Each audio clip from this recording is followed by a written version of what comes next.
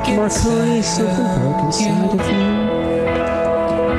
My best friend, Dr. Steve Marconi. Whatever come my way, Dr. Steve Marconi. I'm yours until the and hello, this is Music Biz 101 and more. Brave New Radio, WP 88.7. We are here for you for all your music biz problems. If you have a problem with the music biz, you reach out to us and we'll make it better. Right. Very good. I had an exciting afternoon. Dr. Stephen Marconi, my co-host. By the way, I'm Professor David Kirkfeld. Hello, everybody. My turn. And what did you see today? My turn to see Hamilton today. And I must say, it did not let me down. No. It was a good show, huh? Yes, and bought the tickets over a year ago, so didn't pay too much more than the face value. Mm-hmm.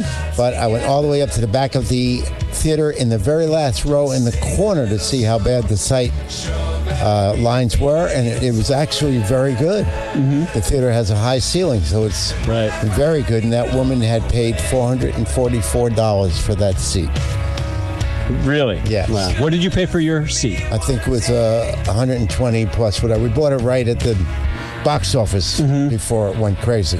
Before it's all secondary market now. Right. You know, till the end of time, actually.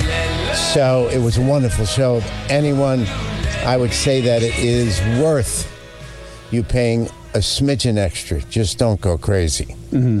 But it is just everything you've heard about it is absolutely true. And it's great because we did have on our first live show the Riggs Morales 2 weeks ago.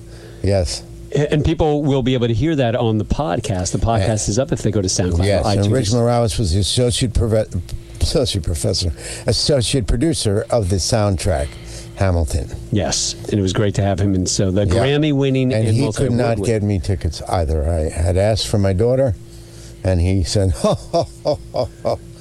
I took that as a no. That's funny, because he gave me 6. I thought he did, because I think I saw a guy selling them today on your... We're with my front of the clothes. That's right. We want to thank Nathaniel Hawkins, who's sitting across from us, our producer. You were going to call him, though, Nate the Hawk. The Hawk! Nate the Hawk! He hates that. Yeah, he hates that. That's why it has to be said. Right. But Nathaniel, thank you. How is your mic?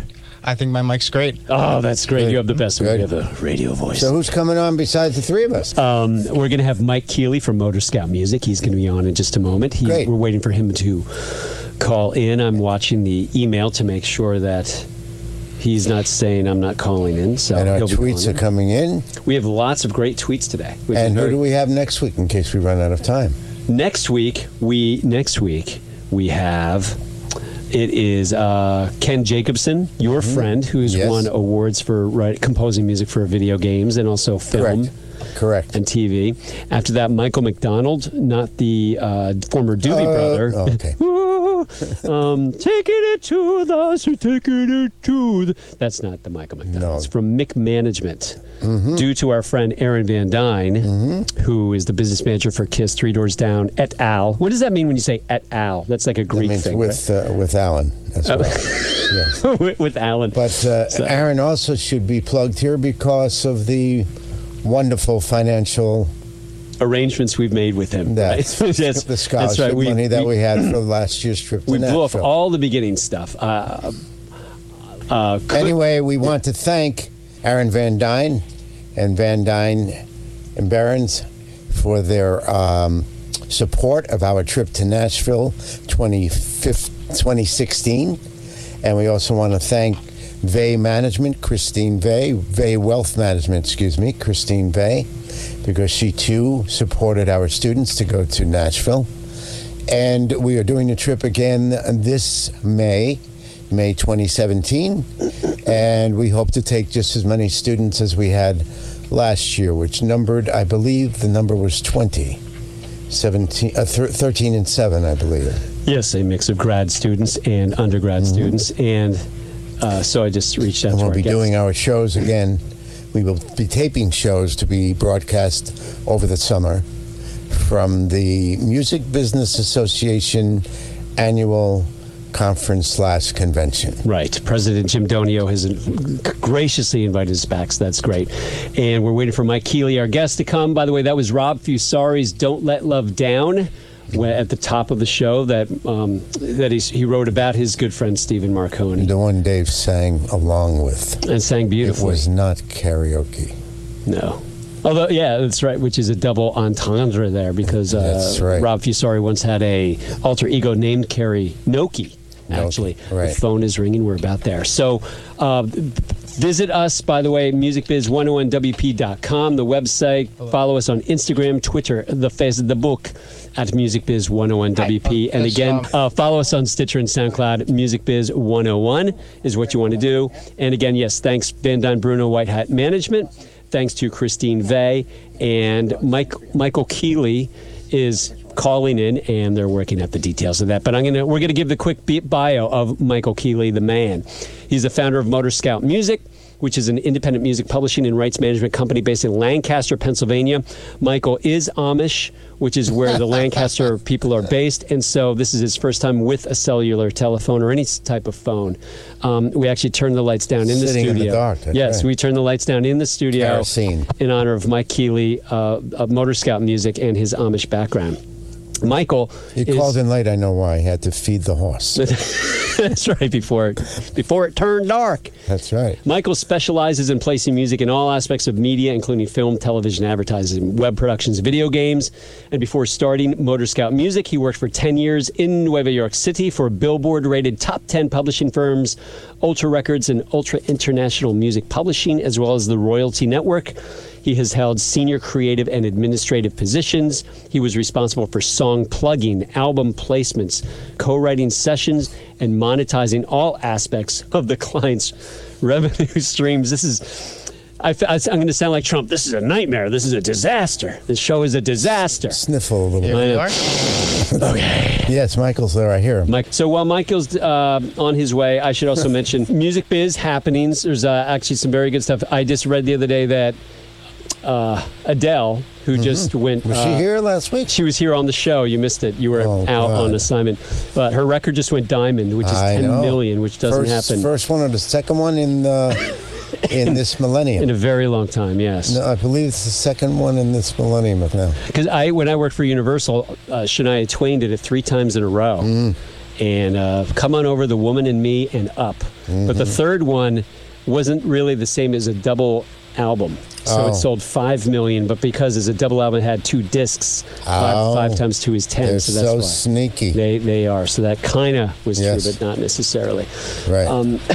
But Adele quit smoking. She was told to stop smoking, and since she has quit smoking, she was complaining to an audience last week that by quitting smoking, it has made her not as good a singer.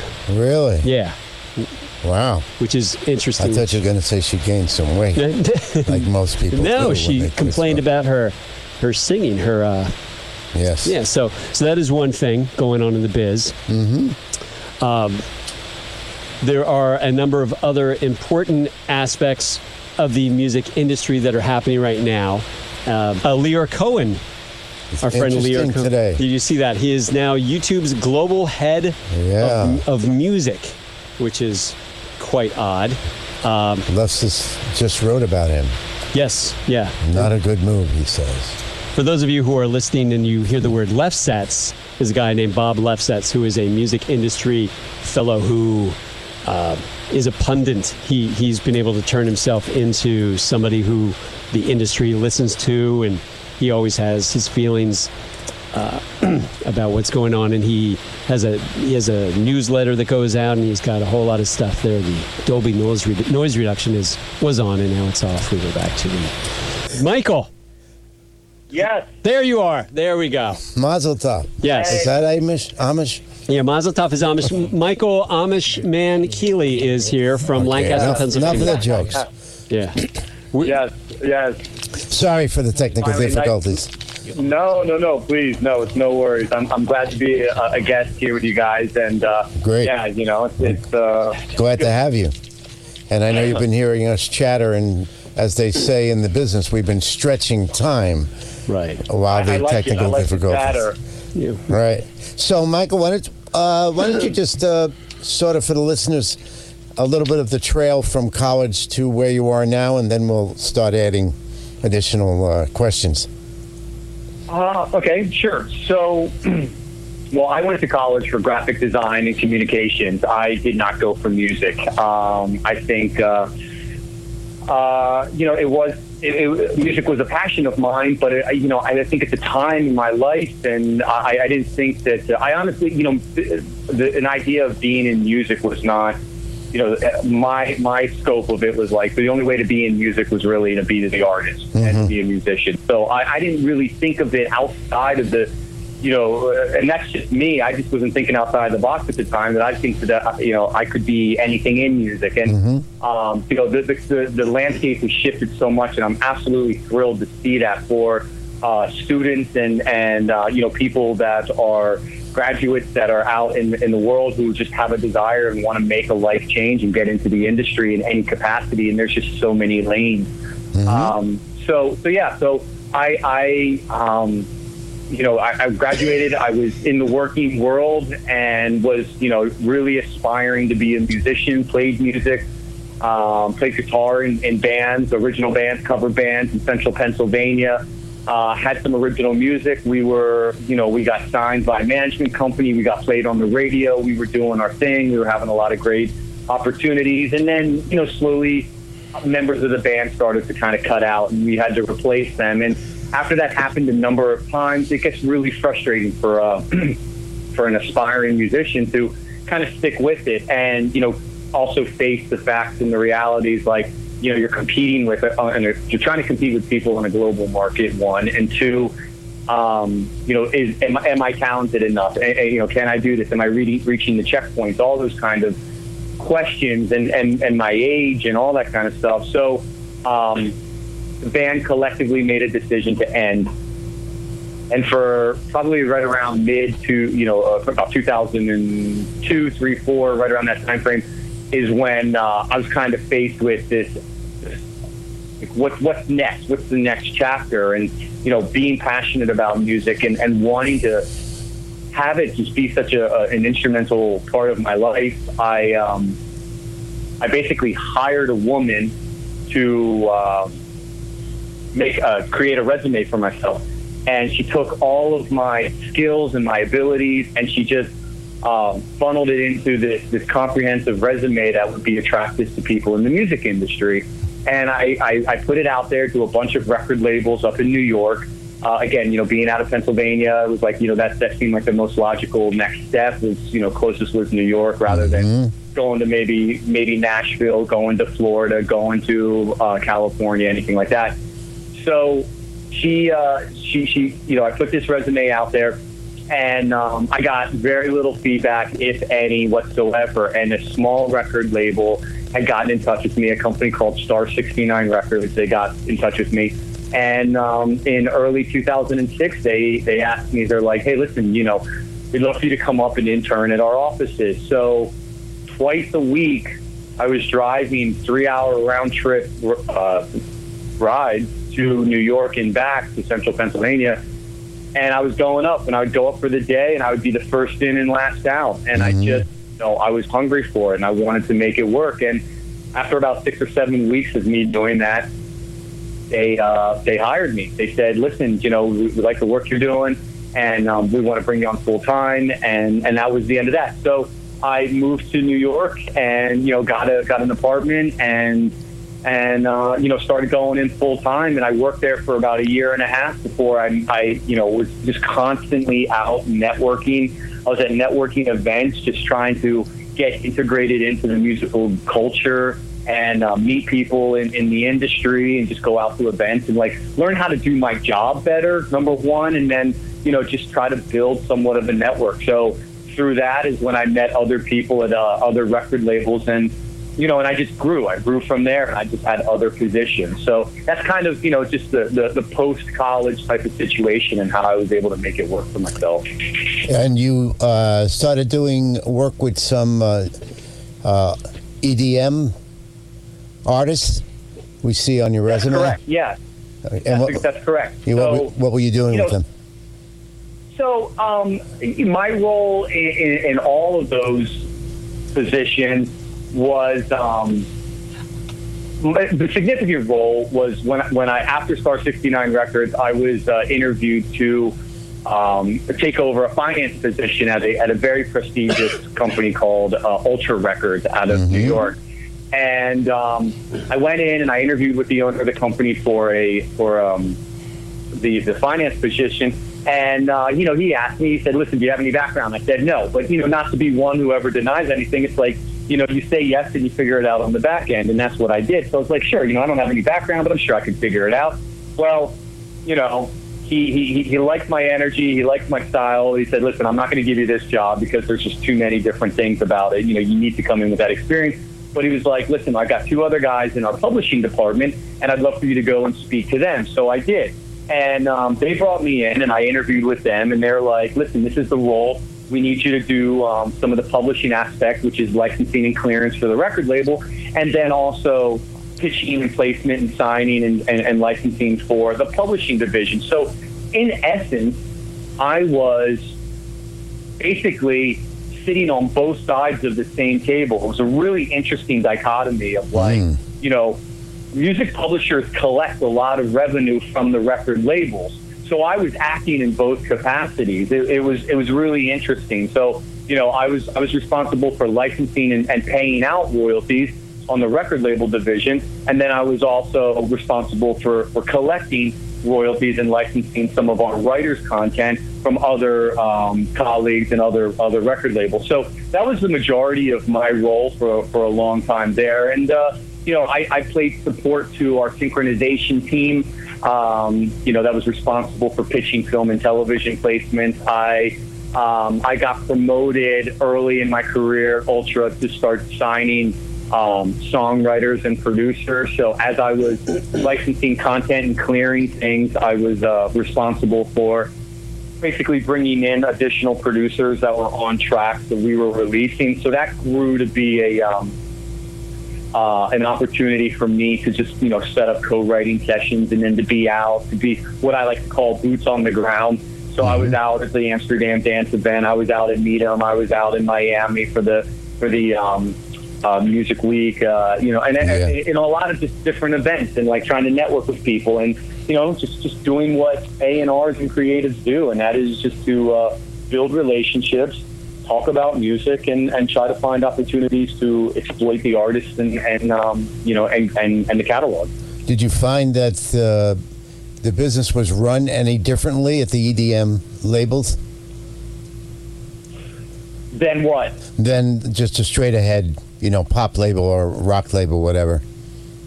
That's a good question, and because I don't have the experience at the pop or rock labels, I can't offer a real honest critique of that. But my experience did tell me that I happened to be at between Star 69 Records and then Ultra Records, my career there. Those instrumental developmental years there was really the explosion of the electronica music scene in America. Yeah. So, and that was one of my points. One of my points with that was, were you looking at Ultra for airplay, for instance, what you would normally do at a label for a radio friendly record, when EDM really at that time didn't have a great deal of stations playing that stuff.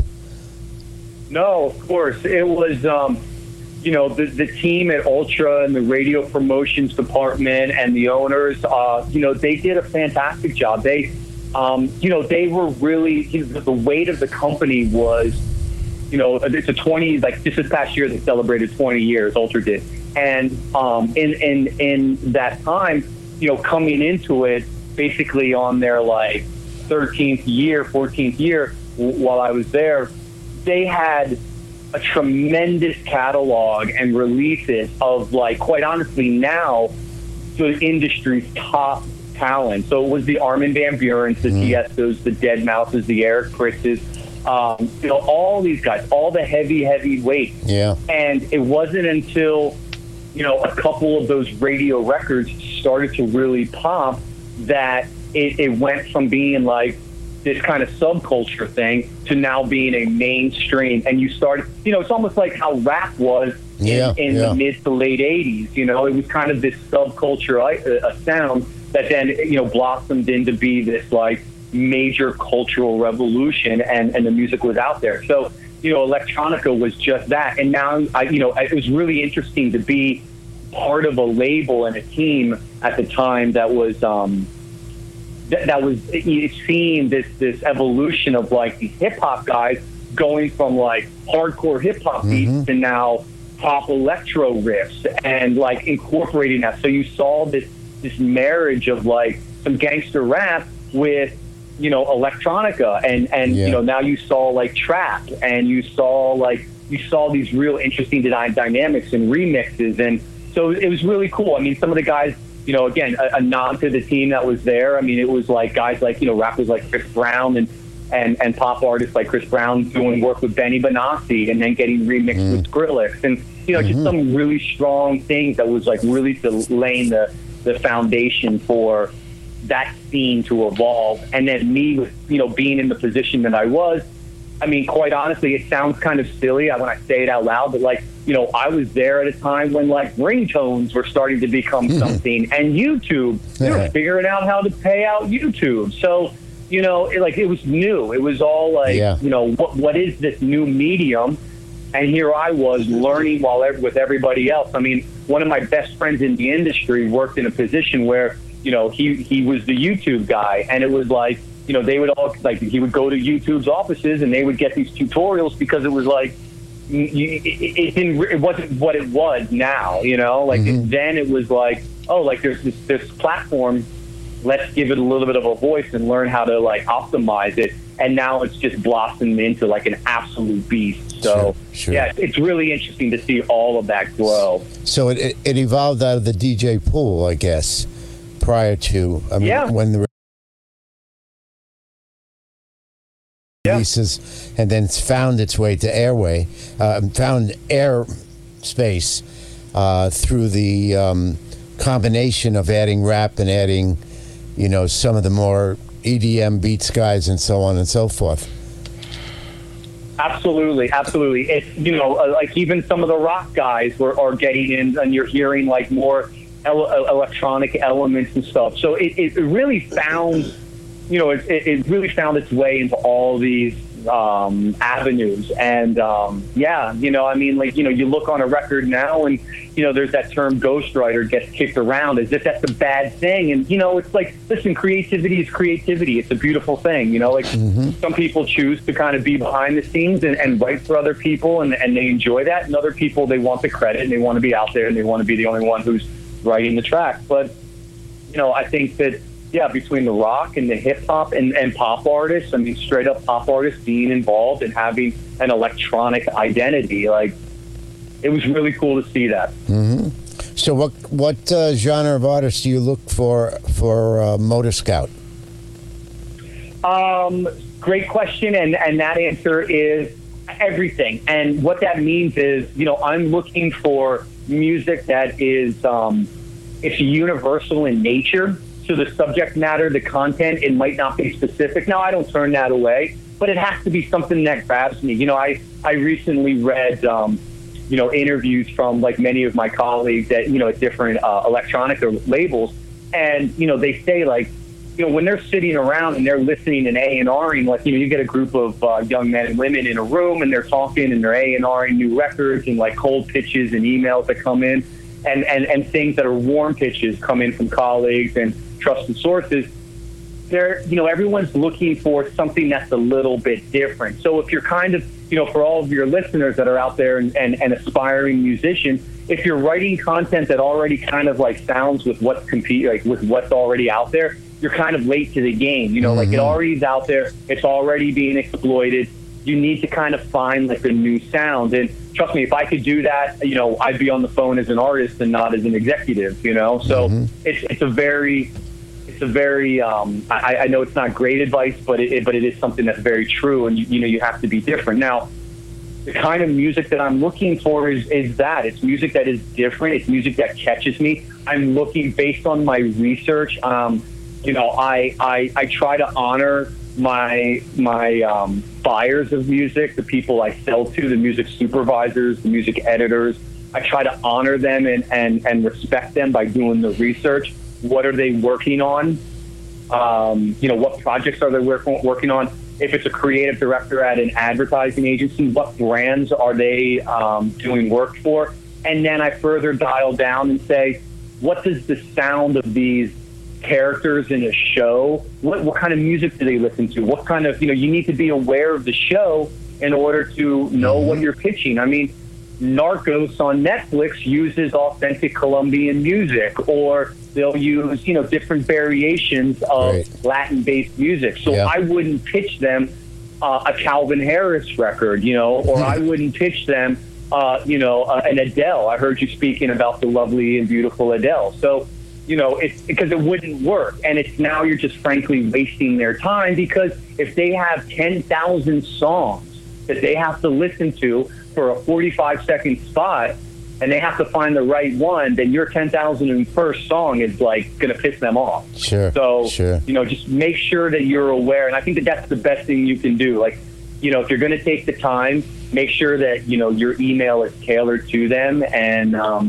so I'm getting a little ahead of myself, but so right. I'm looking for music across the board in all types of genres. So that's, lo-fi garage rock I have on my roster. I have tropical house, electronic, indie electronica. I have singer-songwriter.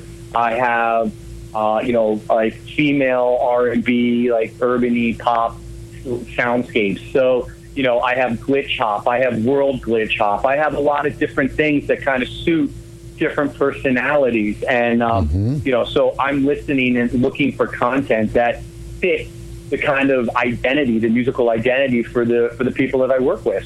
Now, is this becoming Sync is becoming basically the go-to with Netflix and Amazon creating all these new and different wonderful original series? What do you mean the go-to? Like, well, that's where the money is right now, more than trying to put a tune with an artist to put out a stream, as part of an album or something. Sure, I understand. So, I want to say no, yes and no, and that's kind of ambiguous, but. If you're an artist and you're out there, you're putting your content out there, and you're making noise. If you're, it's kind of like level up. Like if you have good stuff, it's gonna find its voice. And if you're aggressive and you're putting it out there and you're networking and you're behind it and you're promoting it, it's gonna sooner or later it's gonna fall in the right hand. And those right hands might then, excuse me.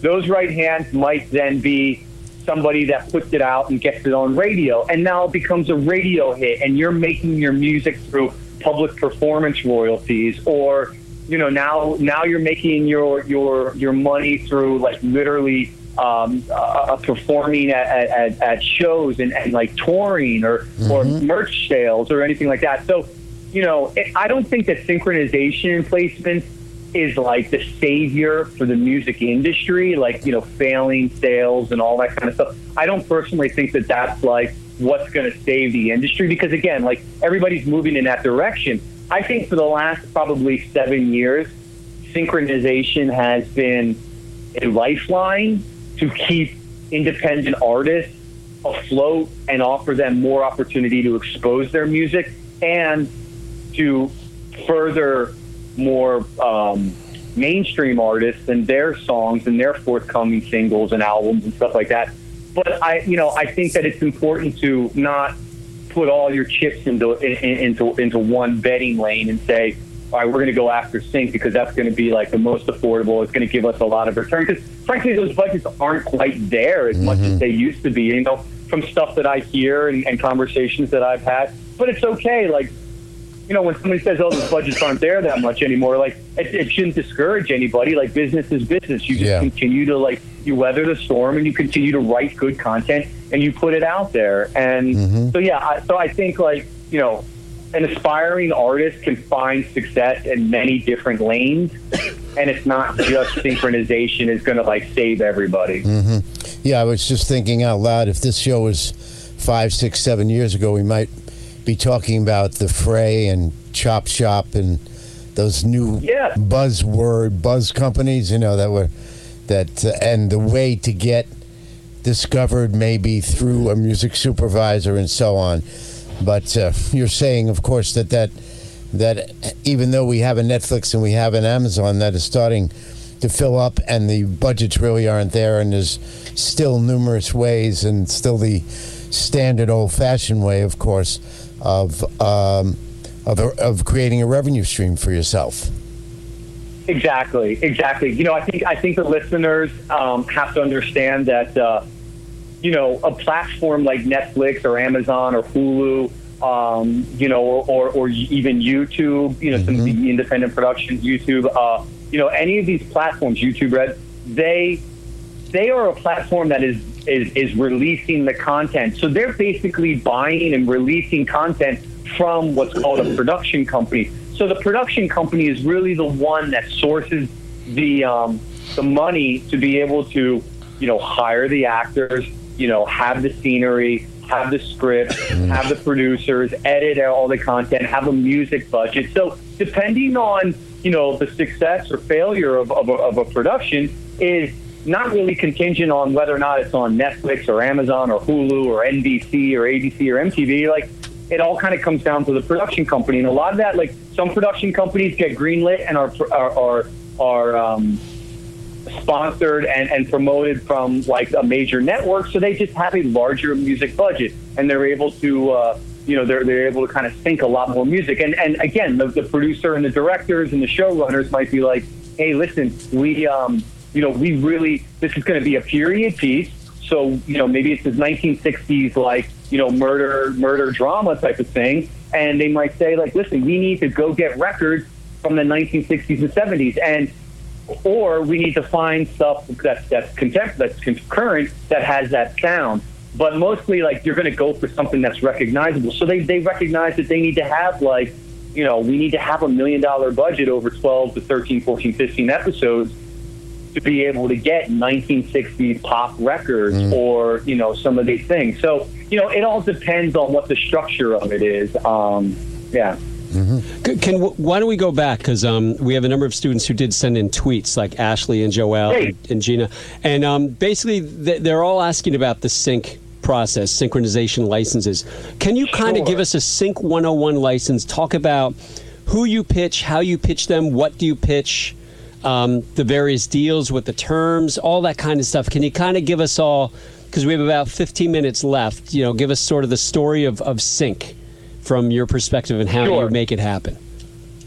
Sure, and I'll try to be concise and quick. So synchronization is literally the process of aligning a song with a moving image. You're basically syncing, you're aligning this content together. So, you know, you think of, I like to use the term, like, you think of a bad Bruce Lee movie, like they don't sync the, you know, his lips up to the dialogue. So that's what it is.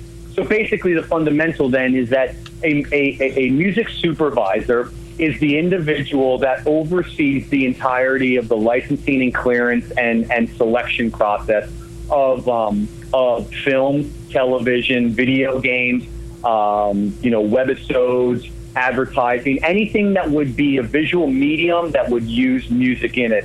So this music supervisor in the sync world, and or the equivalent would be a creative director or a marketing director in the advertising and marketing world. These individuals are responsible for sourcing music per a brief. So a brief is something where the company, the production company, might say, listen, you know, here's a, for instance, on the network Epic, they have a new show with Nick Nolte, and I was working with the music supervisor there, and him and his music coordinator, which is the assistant to the music supervisor, which is another viable position and option for your students and listeners. A music coordinator would be somebody that works on behalf of the supervisor that would then like send out briefs to a bunch of music record labels and music publishers and artist managers and people looking to source music. So for this particular show, Grade, they were finishing an entire season. So they came to me and they said, listen, we have specific song cues within shows where we need to get music that sounds similar to. So they would give me an idea of what the scenery would be, and they would say something like, President Graves, who is Nick Nolte, the actor, walks into this bar and he's kind of like sullen and destitute and upset because he's having a bad day. And in the background is a song. And they say, like, we want that song to be like Neil Young's, something from Harvest Moon. But they can't afford, the network or the production company can't afford to get the Neil Young song. So they're looking for something that's like, equivalent, or a sound that kind of is down-tempo, singer-songwriter, vibey, and moody. So my role is to go through my roster and take a listen and see if I have anything that would meet that criteria. If I do, then what I do is I will gather all of this up into a file sharing program and I use Box.com, and Box is widely accepted, more so than, say, Dropbox or WeTransfer. Box.com is widely accepted in the music supervision world. And I will drop all this music into this link. And I will then send that single link in an email back to the music coordinator and the music supervisor, highlighting maybe like which particular brief I'm sending it in on. So maybe it's like brief 2 out of 6, or brief 1 and 5 out of 6. So whatever it might be specific for. So that's a very specific, like, call and response. They asked, I responded. If I don't have anything, then I don't reply. But in the back of my mind, I think, well, this is something I need to look towards. This is something I need to look for. You asked me what kind of music I source. Well, there you go. So I might think like, this particular show or series, if I don't have something, then chances are it's going to be picked up. It's going to do very well. Let's all like opt on the side of positivity and say that it gets picked up for a second or third or fourth season. So I want to be aware of what the musical identity is. And if this is what they're sourcing for these types of scenes, then I'm going to go look for this kind of music, bring it into my roster, and then be ready to pitch it for the second, third, or fourth season. So that's that aspect of it. If I'm cold emailing somebody, that's a completely different game, and it's that's something where research is absolutely key. It's clutch. So what you have is it's that first impression type thing. You need to make a strong first impression. And there's no stronger first impression than knowing who your audience is, knowing who you're talking to. So when you're speaking, when you cold email, and more cold email versus a cold call, like chances of you calling as music supervisor and talking to them, like that's great. Like they might talk to you and give you like 2 minutes and like that's it. But you want to give them a link to listen to the content, and that they're going to have to do at their leisure, not yours. So when I cold email somebody, I research who they are. How, you want to know like the proper email format. So, you find that information that's out there in the world. You just go through the various permutations of it. And so you find the right email format that works.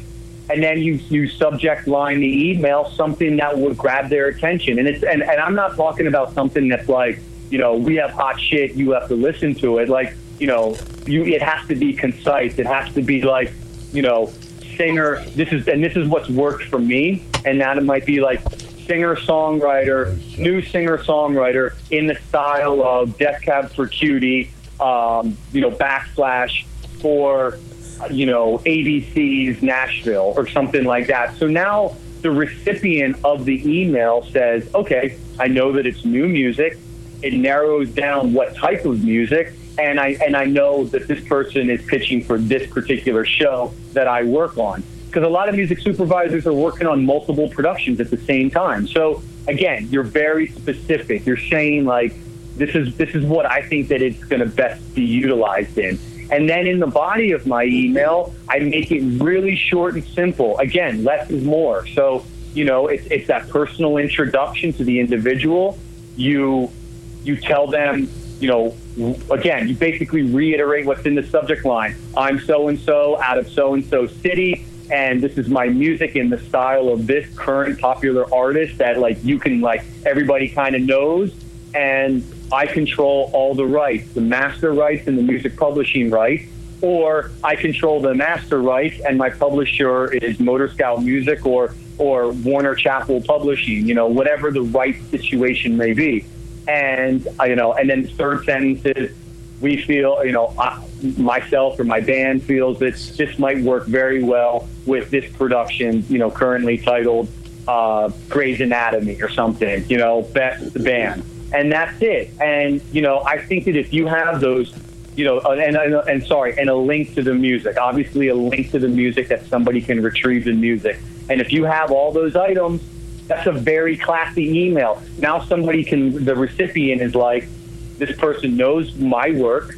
They know they're shooting in the same ballpark with this type of music.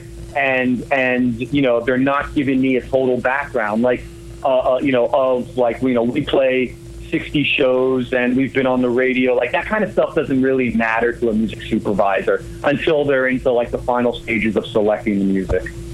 Let me go back because you had mentioned talking on the phone and then the cold email. What do you do first? Do you generally try and make the phone call first, or do you prefer the cold email? What's been more successful? I prefer the cold email. So for me, the cold email works tremendously well. Again, it's a numbers game. I've been a salesman all my life. I got to start working for companies doing sales.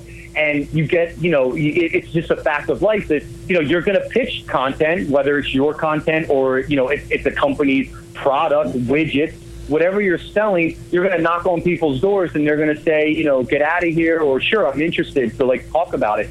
So you just need to be in front of as many people as you can for what you're selling, if it's appropriate. So the cold email allows me the opportunity to send appropriate content to a cold contact, and it lets them look at the email on their schedule, not on mine. A cold call is me calling them on my schedule. So, they might be in the middle of editing, they're trying to get, for instance, this past week and this week is like new season releases. So, like, there's a whole new release of all the network shows being done. So if I were to call in the middle of the day somebody at 20th Century Fox and say, listen, hey, my name's Mike and I'm the owner of Motor Scout Music and I got some music I think would work really well on Lucifer, on Fox or something like that, they'd be like, yeah, I'm busy. Like, I can't, I can't take this call.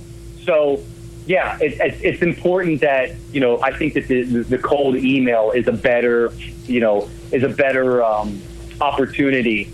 Because, again, it's back on their leisure, not yours. So, okay. Yeah. Then what is your rule of thumb for follow-up? Let's say you send out the email. Today is Wednesday, at 4 o'clock in the afternoon. At what point do you follow up if you haven't heard anything? And is that also through email? So, great question.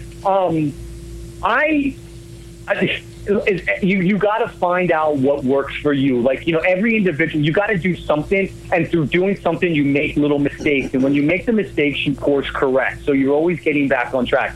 Now, with that said, I don't really do a lot of follow-ups because working with Box.com, I'm able to see previews. I'm able to see people who preview and or retrieve, download the track.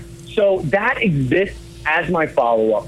So I'm able to see a lot of that, and that's how that file sharing works. So when I send a cold email to, John Doe, who lives in Brooklyn and works for, a music supervision company, I send that content to him or her, and I'll see, like, within 24 to 48 hours, that individual will click the link and either preview it or download it or both.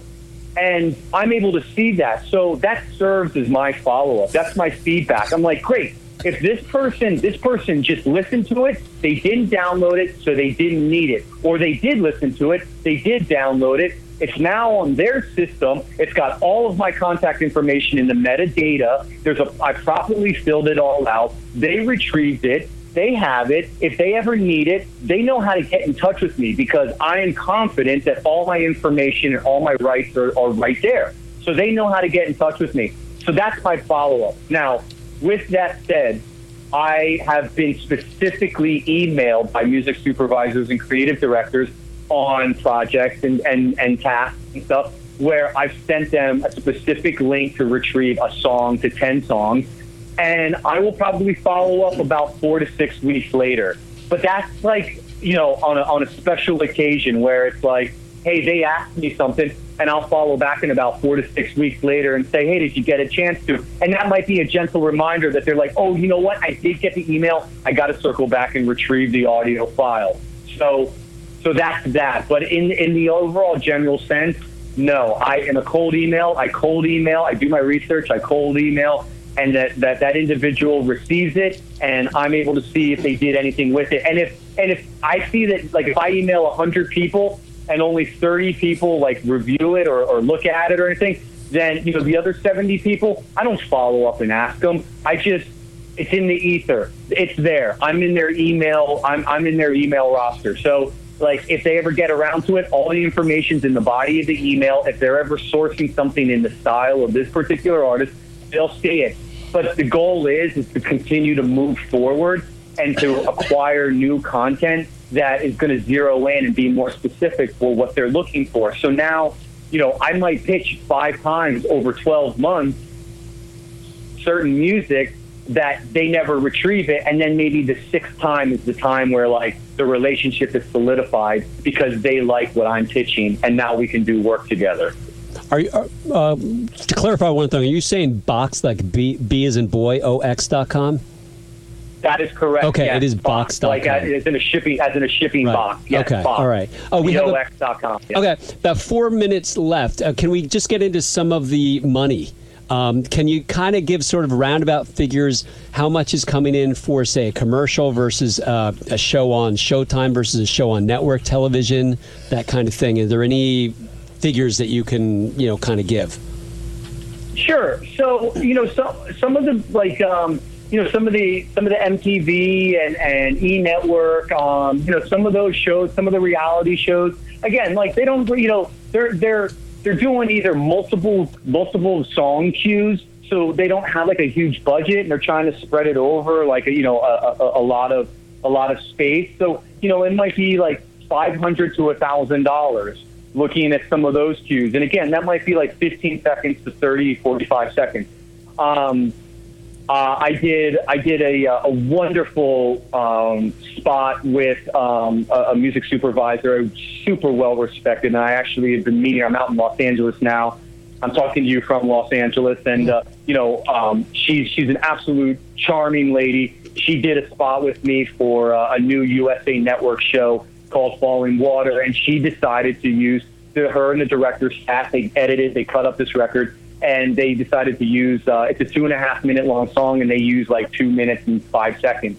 So they really got into the meat of it, and it's a big song. It's going to be premiering on October 20th on USA Network, and that spot was $2,000. So that's you see that the money was a little bit better, and they're building the brand identity of the characters in the show. So let's see what else. I mean, then you start getting into some of the spots that I've done for the brand and ad agencies. That's upwards of $5,000 to $10,000, and depending on, we were talking a little bit about the terms. Depending on the uses, like, let's say the term length is like 1 month, 2 months, 3 months, 6 months, or the media outlets might just be like radio, or maybe it's television, or it might be all media in perpetuity. Now you start looking at these like different kind of hurdles and these rights requirements. So now that budget might go from like $10,000 to $80,000.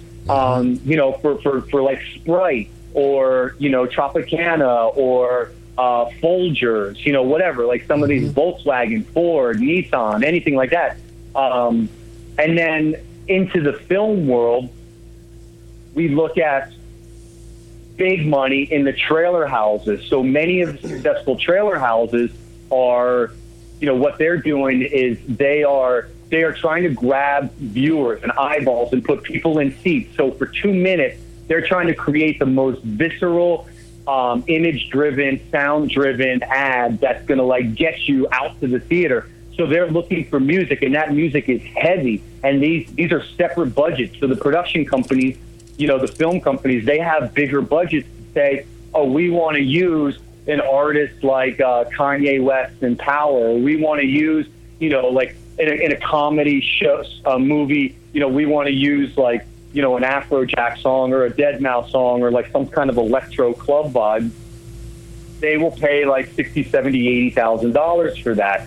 So, and then within the film, again, that could be anywhere from like $20,000 to $80,000, depending on the weight of the song and artist and the context in which it's used. There's cues called background vocal, background instrumental, visual vocal. I mean, is it a scene where, is the actress and her 3 friends driving in the car from like Santa Monica to LA, and are they singing the song? And if they are, is that song, like, is it a Katy Perry song and everyone's kind of vibing on it and they're all laughing and stuff like that? So the song plays a big role in the film. Or is it like a bad guy walking into a bar who's about to kick everybody's butt and it's just playing on the jukebox in the background, and it's not really like, it could be any song. So, it's how is the song used will help to dictate the quality of or the amount of money being offered. Well, this has been a high-quality interview, and we could probably have you on. I feel bad that we started a little late because I have more questions. We have a lot more tweets. We don't have time to get to any of them. So we should thank you. I'm happy. Yeah, I'm happy. It's my pleasure to be here. I think I've had a lot of great people help me to get to this point, and and I want to like return the favor. And if you're interested, I'd love to do another call in and like speak specifically to the tweet and answer, kind of pick up maybe a part 2 or something like that. So whatever you guys want to do, but I'm very grateful for your time and inviting me on the show. I think that would be excellent because there's still a lot more to get to, and only touched upon sync licensing. We had the whole part about starting your business and about just being a publisher. So I think we're definitely going to have you back because you did a great job. So everybody, we should thank Michael Kealey, Motor Scout Music. Yeah. Mike Kealey, Motor Scout. Mike Kealey from Motor Scout Musica. And thank you very much. Thank you. It was great to have you. We want to thank Nathaniel Hawkins, our producer, Nate the Hawk. Nate the Hawk. All right. Hawk, yeah. And we want to thank Dr. Esteban Marconi. Dr. Steven. Thank you very much. Stephen Marconi. And, of course, my co-host, David Kirk Philp, and you can call him Professor David Kirk Philp. Okay. Yes, and I want to thank you. Thank you, everybody, for listening. Thank you for everybody who tweeted in. We did not get to all of them, but we truly appreciate gamers, it. Next week, we have a guest that will be calling in from L.A. who is very deep into game scores and music doing music actually for several new shows that we will talk about. Exactly. So we'll kind of be sticking with this similar topic. Another guy from the City of the Angels. So Mike Kealey, Nate the Hawk, Dr. Esteban. Thanks, guys. Thanks, Mike. And by the way, all right, thank you. Bye-bye. Bye now. When we're done with the show, for those of you listening, you know that we do not say hello. No. When we're done with the show, we use one word, and that word is, from the other side of the wall, adios!